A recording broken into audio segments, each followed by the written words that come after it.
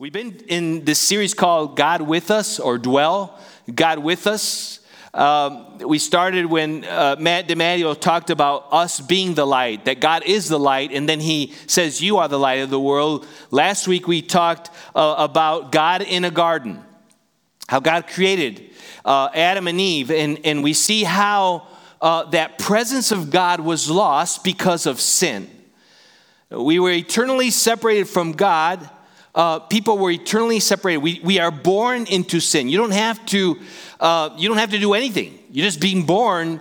You and I are born into a sinful, broken world. And today we want to talk about God in a baby. God's perfect rescue plan and timing. God in a baby. See, here's the thing that you got to see when it comes to God pursuing. Even in the Old Testament, we didn't have a time to go into this, but in the time of Moses, God told him, create a tabernacle. Why? Because I want to dwell with you. I want to walk with you. I want to do life with you. Like the way that God walked in the garden with Adam and Eve, he also wants to walk with you and I. He wants to dwell with us. And in this message, I want you to get the reality and the truth that God came to this earth, fully God, fully man, to dwell with us and to make a way for us to dwell eternally with him. Now, the best passage that I believe can help us, there's two passages we want to go to today. The first one is John. Now, the Gospels, how many know there's Matthew, Mark, Luke, and John? Those are the Gospels. Gospel means good news. And the Gospels are there as windows that allow us to see who Jesus truly is. And John, out of all the disciples, out of the 12 disciples, John was the apostle that is termed the apostle that Jesus loved. And I don't know if it was his own, because John is the one that wrote this, so John was actually the one that we see that he talks about love a lot.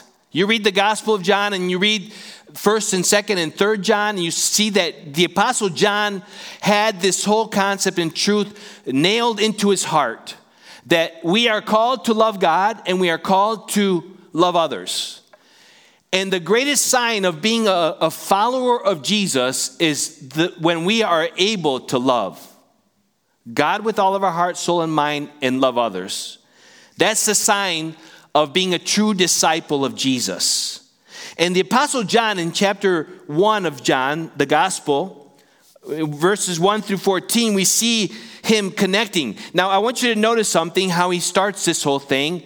In verse 1 of John chapter 1, he connects this whole gospel to the very beginning of time. He connects what we saw last week in Genesis. He connects it to back then and back at that very beginning. Notice the first words that he uses. In the beginning. In the beginning. Genesis 1:1 says, in the beginning, God created the heavens and the earth. Now, the Apostle John is writing to people that had heard and had read the scriptures. And they understood that life came from God, that God is the source of life, that God is the giver of life, that in him we live and move and have our being, like the Apostle Paul said. And every disciple that you see that wrote scripture, that God used to write scripture, that we now look at our scripture, the scripture revealed by God, God breathed. What we see is that God is allowing us to make the connection. So today I want you to make some connections, okay? I want you to make some connections. So let's read the John chapter 1. It says, in the beginning was the Word. I want you to notice that in the scriptures, he purposely capitalizes the word. The word, he capitalizes. I want you to notice that. And when he refers to the word, now he's writing to the writers, and they're just like, well, the word, capital, they already understood. So look at what it says. In the beginning was the Word, and the Word, capital, was with God, and the capital Word was God. He was with God in the beginning. You notice what he's doing? He's saying, listen, this Jesus that we're talking, because right now we don't know, it's not been revealed. He hasn't revealed it yet, making the connection. You don't see that until verse 17, where he makes the connection that Jesus is that one person that he's talking about. He's not talking about a word itself. He's talking about Jesus himself. And that's why he capitalizes the word. And that's why even in our translation it's capitalized. It's referring to Jesus. Look at what he says. So he's making the connection that from the beginning, he's always existed. He's the same yesterday, today, and forever. God never changes. And when it comes to knowing God in a real way, you need to understand that God had to come to this earth to dwell among us. And what he did is he came and clothed himself. He became flesh. Now, isn't that mind-blowing? That God, almighty, all-powerful, all-creator, all-sustainer of life, all-giver of life, is the one that came to this earth, that he humbled himself and became obedient, even to death for us. He came as a baby. Verse 3, it says, through him all things were made. So he's the creator. Without him nothing was made that has been made. In him was life. If you want to find life, you find it in Jesus. Not only physical life, he's given us physical life. You're alive and breathing. But if you want true eternal life, to live forever in eternity with him, you need to look to Jesus to find that. There is no other place you're going to find life. You could try it in education. You could try it in many different places. You can find it and try to find it in relationships of love. You could try it, and here's what happens. Every human being is looking outside. We were created for it. It's almost like this void in our life. It's like a donut hole in our heart that is missing the most important thing. And if you try to look in anywhere else, I'm going to tell you, you're going down a rabbit trail that is leading you nowhere. You have to look to Jesus. And why do we celebrate Christmas? I believe every year is a great time to reflect on the reality and the truth that from the beginning, God's heart has always been, I am pursuing you. You may be far from God today. You might have been far from God, but God sometimes uses circumstances and situations to what? To get you to look to him. To get you and I to look to him. He is the giver of life. He is the sustainer of life. He is the one that gives life. In him was life, and that life was the light of all mankind. Listen to what he's saying there. That all life is found in Jesus, and he is the light. Why do we use so many lights during Christmas? Because there's something powerful about light. And listen what it says. We keep reading here. The light shines, look at verse 5. The light shines in the darkness, and the darkness has not overcome it. Listen, from the time of the very beginning when Adam and Eve sinned, the world turned dark very quickly. Because when God, being the light, is taking out of life itself, of this world, the created world that he created. When you take God out of the picture, it is dark, it is sad, it is broken. There is no hope, there's no joy, there's no peace, there's nothing in life that will satisfy you apart. And the world without God is empty and void. The light shines in the darkness, and the darkness has not overcome it. There was a man sent from God. Now, it kind of switches, and he's trying to introduce, because see, you got to understand that the Gospels are narratives. So John purposely, led by the Holy Spirit, is writing this out, and then he says, now, there was a man. And it says in verse 6, from God, who was sent from God, whose name was John. He came to witness, to testify concerning that light, so that through him all might believe. Now, could he be talking about himself there? His name is John? No, he's not talking about himself. In fact, he's kind of an interesting writer because he never wanted to talk about himself. That's when you know that there's true God in the other person's life. When you don't want to talk about yourself, you want to talk about him. And you see, the Apostle John. So who was he referring that this man that God had sent? He's referring to John the Baptizer. John the Baptizer was Jesus' cousin, and he sent God. Notice what he says. God sent him. God sent him ahead to prepare the way for who? Jesus, the Messiah, the capital word that was coming into this world. Verse 7, he came as a witness to testify concerning that light, so that through him all might believe. He himself was not the light. He came only as a witness to the light. The true light that gives light to everyone was coming into the world. Are you capturing a picture of God's desire to dwell with us? He came to this earth to be the light that shined in this dark world. Listen, scholars say that 400 years before Jesus came and all the activity started to happen where Mary got an angel appeared to Zechariah and Mary, and as you read the Gospels, listen, there was 400 years of silence. Void. Does that kind of not remind you of that beginning? Everything was void. Everything was empty. Everything was dark apart from God. And God spoke everything into being and brought life. He breathed life. Verse 10, he says, he was in the world, and though the world was made through him, the world did not recognize him. He came to that which was his own, but his own did not receive him. Yet to all who did receive him, to those who believed in his name, he gave the right to become children of God. Children born not of natural descent, nor of human decision or husband's will, but born of God. The Word became flesh and made his dwelling among us. We have seen his glory, the glory of the one and only Son who came from the Father, full of grace and truth. I mean, this is the Apostle John declaring.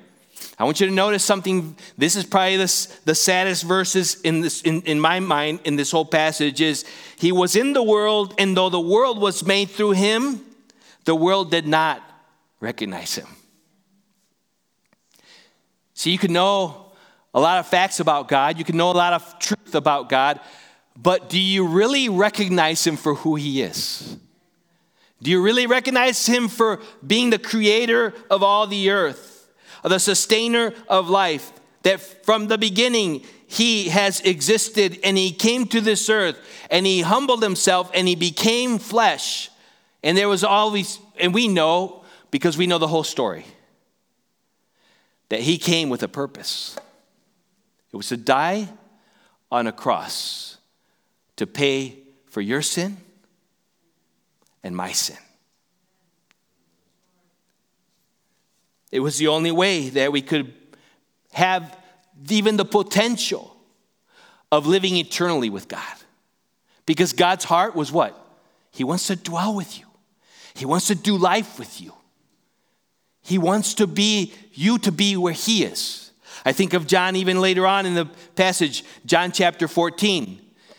He's telling his disciples, I'm about to leave. I'm about to go. And where I'm going, you cannot come. But take heart. I have overcome the world. He says, you will have troubles in this life. Many troubles. But take heart. I'm going to prepare a place for you, that where I am, you may also be. Listen, he is preparing a place. And why? Because he wants to dwell with us. Amen? And even through the gospel, we see that why did John write this and why was he led by the Holy Spirit to write it? John 20:31 says, but these are written that you may believe that Jesus is the Messiah, the Son of God, and that by believing you may have life in his name. It summarizes why he wrote this. So that you and I would know without a shadow of a doubt that God is fully God, that Jesus was fully God, fully man, coming to this earth to die on a cross, to pay the penalty for our sin, and then to rise again with power, overcoming and defeating the enemy of our souls that we were enslaved to. Now, we could stop there, and that would be a great, powerful message. But I want to show you something at another passage. Because the reality is this. I want you to turn right now to Galatians 4:4-7. The Apostle Paul summarizes this in such a powerful way. God's coming to dwell here on earth among us was God's perfect rescue plan and God's perfect timing.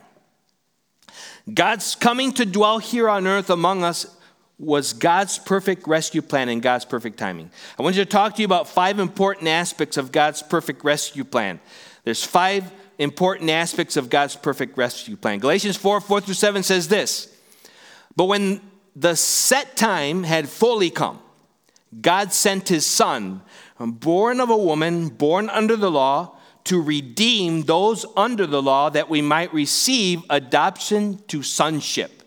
Because you are his sons, God sent the Spirit of his Son into our hearts, the Spirit who calls out, Abba, Father. So you are no longer a slave, but God's child. And since you are his child, God has made you also an heir." There is so much truth in these few verses, so much packed truth. And I want you to look at this. The first actually important aspect of God's perfect rescue plan, because really what he was doing, he was on a rescue mission. So the first aspect that we need to understand is this. His rescue plan was at the perfect timing.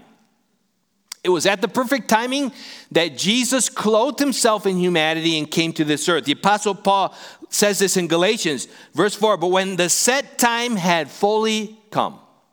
When that set time had fully come. Now, when you think about scholars believe that Jesus coming to the earth here at that moment of time was the perfect time for God to come. Why was that? Because there are 2 words that are used for time as we study Scripture. One is chronos, which means chronological or sequential time, as in the clock or calendar. So it's sequential, it keeps ticking away. There's that word chronos, but there's also another. So when he's talking about the fullness of time, the set time had fully come. The Scriptures pointed to a specific time. Nobody knew the exact time, but there was a specific time that God had ordained, and the prophets had spoken into it. Led by the Holy Spirit, they were led to speak out, to write out the signs of what would happen. And obviously they didn't know the exact time or the exact date, but God was moving. I mean, think about it. The wise men, they were able to follow. They were studying it. Somehow they weren't even Israelites. They were from other nations. And God, was working in them to move them to it. And so they were looking to the stars. They were looking to creation itself, looking for God. And guess what happened? They found him. And at the perfect time. And I believe it took a long time for them. It would have taken a long time for them to get from where they were from to getting to Jerusalem, and then finally seeing the star and seeing Jesus with their own physical eyes. I mean, think about that. A baby not born in the emperor's palace, but born in a manger.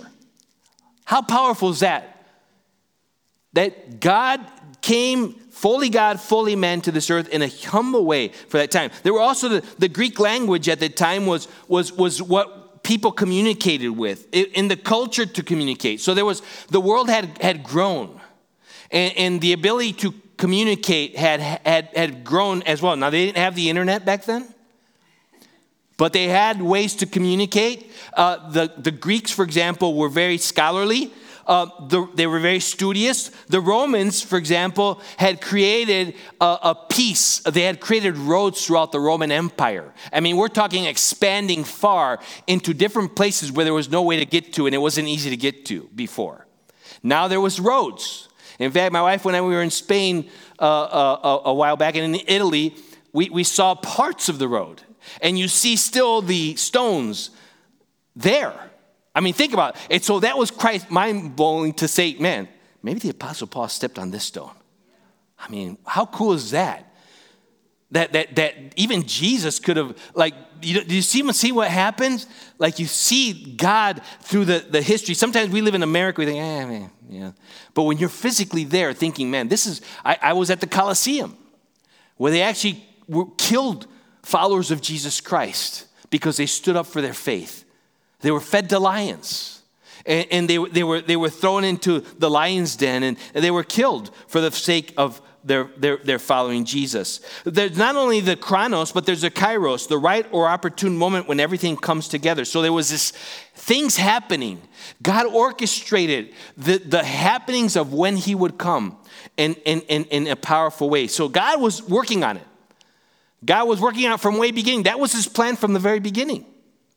We think, well, what God, why did you do that? He had it planned out that he was coming, he was going to humble, he was going to clothe himself, because that was the only way to rescue us. Secondly, another aspect that we need to understand is that Jesus coming to this broken world was the mission. That was the mission. There wasn't like another mission that was going to take place. It wasn't like a mission that failed. No, that was the mission of rescue. That was the only mission that we have. Because what do we say? Verse 4 says, but when the set time had fully come, God sent his son, born of a woman, born under the law. God sent him at that appointed time. Jesus coming to the broken world was that mission. John 1:1-3, we already talked about how he was the Word. The Word was with God in the very beginning. John 1:14 says the Word became flesh and made his dwelling among us. We have seen his glory, the glory of the one and only Son who came from the Father, full of grace and truth. A good illustration of this, how many of you have ever played with Legos? And have you ever gone to Legoland? Yeah, some of you, I see this side really is like big onto Legoland. And you can create a whole world of Legos, right? I mean, you can create a whole world. Now, imagine the world that we live in, and imagine God. Imagine you are creating a world, and it's all plastic. And you create this world, and you're so excited about this world, and you love this world that you've created. You love the people, you love those plastic people, and you love them, and you care for them, and you help them move around the whole setup. But see, a good picture of it is Jesus became plastic for us. He not only loved the Lego world, but he came and he says, man, I love them so much that I've got to rescue. Because what had happened is in the Lego world, there was an evil being who came and separated us from them. And so then all of a sudden the relationship that was supposed to be there is kind of like awkward. It's weird. It's like feeling empty and broken, and there's brokenness all over. And the world that you created of Legos was completely crushed and destroyed. And yet you loved the Legos. And your heart was broken for those plastic people. And then you said, you know what, I love them so much, I'm going to become plastic. I'm going to come in and I'm going to become plastic because I love this world so much and I love the people thereof so much. I don't love necessarily the physical world so much. I love the people, and there was a way that I created it for, but it's gone rogue. Oh, we like sheep have gone astray. Every one of us have done our own. We've rebelled against God. And even though those plastic people rebel, I'm going to go in there. I'm going to become plastic. I'm going to go in there and I'm going to save them. I mean, we in our culture, we love that. Don't you remember Superman? I mean, Superman comes from out there. And you know what? You think about kryptonite. Kryptonite, you know what kryptonite is to Jesus? Sin. Sin is kryptonite to God. So he came and he what? Took upon himself. He became sin for us so that we could be forgiven. That our sin could be laid upon him. And through that process, God forgives us. God the Father, this perfect holy God, forgives us. This is exactly what Jesus did. He loved us so much that he became human and may He's dwelling among us. Why did He do that? I believe we will see. First, we must go to the method. Look at the method. Another aspect that God used a supernatural method to fulfill what He had spoken and promised through His prophets. God used a supernatural method. Now, think about the method He used. Seed of man is carried through the man. So we see that God chooses a virgin. Let's take biology out of it, right? He uses a virgin woman, a young virgin woman named Mary, and He uses it. Born of a woman, it says here in verse 4, born under the law. I mean, think about the God, because if you were to think about how could He do this? And we, throughout religions, you hear about God, the deity coming, but you know what? Never like this, to become plastic, to become human. Jesus came, became human for us. And I don't know about you, but there's one song that I just love the words to this song. And I think it'd be worth just reading them right now. I don't know, it's a song that every time I think about it blows my mind. It's called Mary, Did You Know? Mary, imagine this young girl, God, the angel of the Lord appears to her and tells her, you're going to have a child. Well, how's that to be? How's that going to be? He says, what did the angel say to her? He says, the Holy Spirit, Luke 1:35 says, the Holy Spirit will come upon you, and the power of the Most High will overshadow you. Therefore, the child to be born will be called Holy, the Son of God. He says, what did he say? The power of the Most High will overshadow you. And God took that. He took Mary. And now here's the words to the song. Mary, did you know that your baby boy would one day walk on water? Mary, did you know that your baby boy would save our sons and daughters? Did you know that your baby boy has come to make you new? This child you delivered will soon deliver you. Mary, did you know that your baby boy would give sight to a blind man? Mary, did you know that your baby boy would calm the storm with his hand? Did you know that your baby boy has walked where angels trod? When you kiss your little baby, you kiss the face of God. The blind will see, the deaf will hear, the dead will live again, the lame will leap, the dumb will speak, the praises of the Lamb. Mary, did you know that your baby boy is Lord of all creation? Mary, did you know that your baby boy would one day rule the nations? Did you know that your baby boy is heaven's perfect lamb? That sleeping child you're holding is the great I am.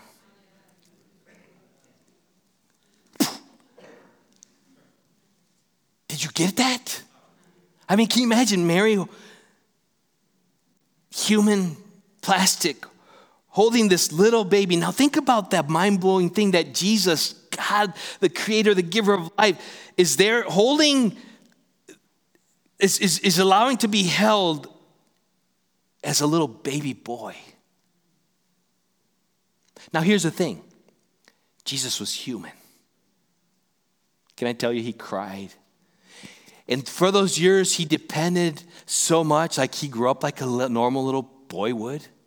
He depended on His parents. He learned how to work hard. He lived His life. Can I tell you, Jesus went to the bathroom.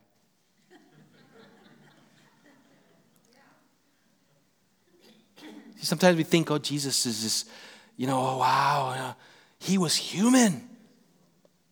He was in flesh. And the same one that Mary held is the same one that one day is going to rule all the nations.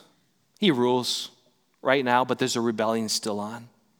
There are countless people that God is seeking to rescue, that they would hear the amazing story of Christmas, that God, being fully man and fully God, came to this earth to take their place, to give them a clean slate of forgiveness and healing, to heal brokenness and pain. And listen, right now, even till the day that we die, we will still suffer. in this world, even though we know the truth. Even though we've surrendered our life to Christ, we still will suffer. But there'll come a day, all those things will be met, and we'll talk about that next week. But here are a few scriptures. Therefore, the Lord himself will give you a sign. Behold, the virgin shall conceive and bear a son, and shall call his name Emmanuel. What does that mean? God with us. 1 Corinthians 15:45. Thus it is written, the first man, Adam, became a living being. The last Adam became a life-giving spirit. But it is not the spiritual that is first, but the natural, and then the spiritual. The first man was from the earth, a man of dust. The second man is from heaven. Declaring it. Another aspect that we need to understand about this, the Jesus coming to earth, being fully God, fully man.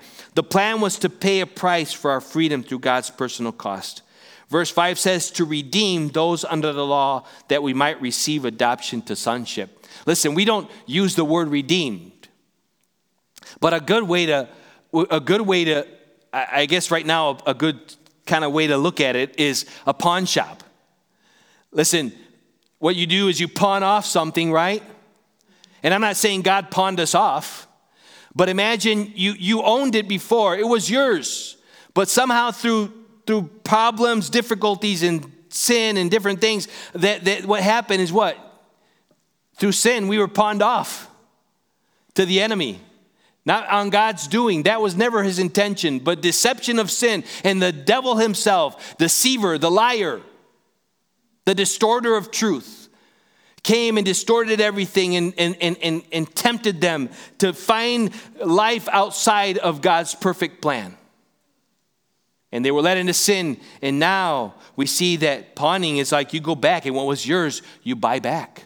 So the word redeem is to buy back something that was truly yours. And so what is it saying here in verse 5? That God redeemed those under the law. God redeemed us.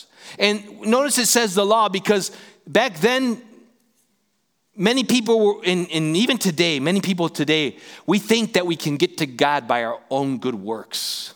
It doesn't happen. It doesn't happen. I hate to tell you that. Some of you haven't been to church forever, even online or anywhere. And you're thinking, man, if I just go to church on Christmas, maybe Easter, I'm good. God will know. He'll accept that. It's not about being accepted by God. You know what it is? It's about a relationship with him. And the only way that you can have a relationship when you repent from your sin, you're going in one direction, you turn to Jesus and you are saved, you are redeemed, you are bought back. Redeem means to gain or regain possession of something in exchange for payment. Literally, it costs Jesus laying down his life so that we could have life. If you ever struggle with really understanding that, I want you to just look at the cross of Jesus. Look at what he suffered. Look at what he went through just so that we could experience a relationship with God where we can dwell with him. Even now, he dwells with us by his Holy Spirit. And the final aspect, he says, verse 6, because you are his sons, God sent the Spirit of his Son into our hearts, the Spirit who calls out, Abba, Father. So you are no longer a slave, but God's child. And since you are his child, God has made you also an heir. The reason he did this was to bring us into his family permanently and eternally so that we can dwell with him forever. I don't know about you, but we become sons and daughters of the King. And he's rescued us from slavery. Notice he says you are no longer a slave, but God's child. I don't know about you, but let that truth rock your world. If you dwell on that. Notice he says also, the Spirit who calls out Abba, Father. Abba is an Aramaic affectionate diminutive for father, used in the intimacy of the family circle. So that was something that was used as a term and an endearment. Abba. Have you heard that? We don't use it too much. You don't call your dad Abba. But man, this is a word of endearment that they use in the Aramaic. In other words, what they're saying, you can call God, the Father, the creator of all, Daddy. Which means there's an affection, there's a relationship. God just wants us to be part of his family. He calls us to be sons and daughters in his family. There's a place around his table for you and me. Now, I don't know about that. That's quite a crazy thought, too. The fact that, have you ever, sometimes one of the greatest things, lies that the enemy puts in is like, you know what, you don't have a place at the table. But there's a place at the table for you and me in the house of God. Romans 8:16 says the Spirit himself bears witness with our spirit that we are children of God. It's this Holy Spirit that, some of us, we struggle with doubting whether God, am I really truly a child of God or not? Listen, we're all children of God in a sense that God created us. We're created in his image. But there's some difference between being created by God and being sons and daughters. And that only way is accepting Jesus' sacrifice on the cross. That's where we can have eternal life. Verse 7, so you're no longer a slave, but God's child. And since you are his child, God has made you also an heir. Notice the progression here. No longer a slave, you're God's child. And now he's saying you are also an heir. You know what an heir is? There's an inheritance with an heir. That means we have an inheritance that is out of this world. An inheritance that never will spoil, never fade. Why? Because of the fact that we are trusting Jesus Christ alone for our life. And like I said before, the saddest verses that I think I see in Scripture is this. Verse 10 of John, the Gospel of John, is he was in the world, and though the world was made through him, the world did not recognize him. He came to that which was his own, but his own did not receive him. Yet, to all who did receive him, to those who believed in his name, he gave the right to become children of God. Those verses right there are powerful. You might be here today and you say, I don't know if God loves me. I don't know if God would accept me into his family. I don't know if I could have a relationship with God. I don't know if he wants to dwell with me. But I want to tell you something. You need to recognize him for who he is, that he is from eternity past. He's fully God, fully man. That you need to recognize that he came and paid the price for your sin, and you need to receive him. Receive what? How do you mean receive him? Receive the fact that he is the way, the truth, and the life. No one can come to the Father but through him. Nobody can be reconciled into his family or brought into his family yet through him. And notice a promise here, yet to all who did receive him. To all who did receive him. Doesn't matter your color, it doesn't matter your race, it doesn't matter your status, social status. It doesn't matter where you've been, what you've done. To all who did receive him, what happens? To those who believed in his name, he gave the right to become children of God. Today, you can be born again of God's Spirit. If you would just come to him and say, God, I am separated from you. My sin has separated me, and I acknowledge you as a creator of all things. And oh God, in your love, you came down to this earth, fully God, fully man, to die on a cross for me and pay the price for my sin. Listen, there are many cults, I would call cults, that try to minimize and put God as only human. Some people say he was only a prophet. But that's not what the scriptures reveal. He's fully God, fully man. Came in a virgin birth, came with the purpose to come to this plastic world that we live in, of brokenness and shame and all the bondage of sin. And he's come to rescue us and bring us into dwelling with him for eternity. This could be your day to be born again of his Spirit. Take a moment to pause. Let that verse soak into your heart. Yet to all who did receive him, to those who believe in his name, he gave the right to become children of God. Meditate on the truth and the promise that he has given. Have you received him? Do you recognize that God's perfect rescue plan was not only for those reading this narrative who lived closer to that time, that God led the Apostle John to write this, but it was also meant for us who are hearing this today. Do you recognize Jesus as God and Savior? Have you received him and believed in him as the only way to be rescued? I'm sure that some of you have. I'm convinced. I see the fruit in your life. Some of you, I don't know. But you can know today. I want to invite the worship team to come out. But as we close our time, I want to take a moment to pray.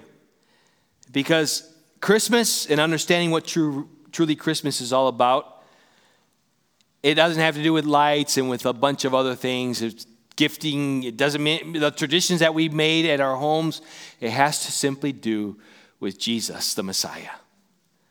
And that he can change lives as he's done ever since he came to this earth. Even before that, he was always working towards Jesus coming. Everything in the Old Testament was pointing to Jesus. And everybody now can look back at that time that Jesus came. And we all say, Jesus, thank you. Thank you. So maybe this Christmas will be a Christmas that you celebrate like you've never celebrated before. Because we've been able to see. And I thank God for even this season. Because you know what? It's stripping us away from anything else but Jesus. Stripping us from man-made traditions, stripping us from our own religion. And we're saying, God, it's all about you, Jesus. And so I'm going to ask us to stand at this time, and I want you to reflect right now. Have you recognized him? And have you received him as your Lord and Savior?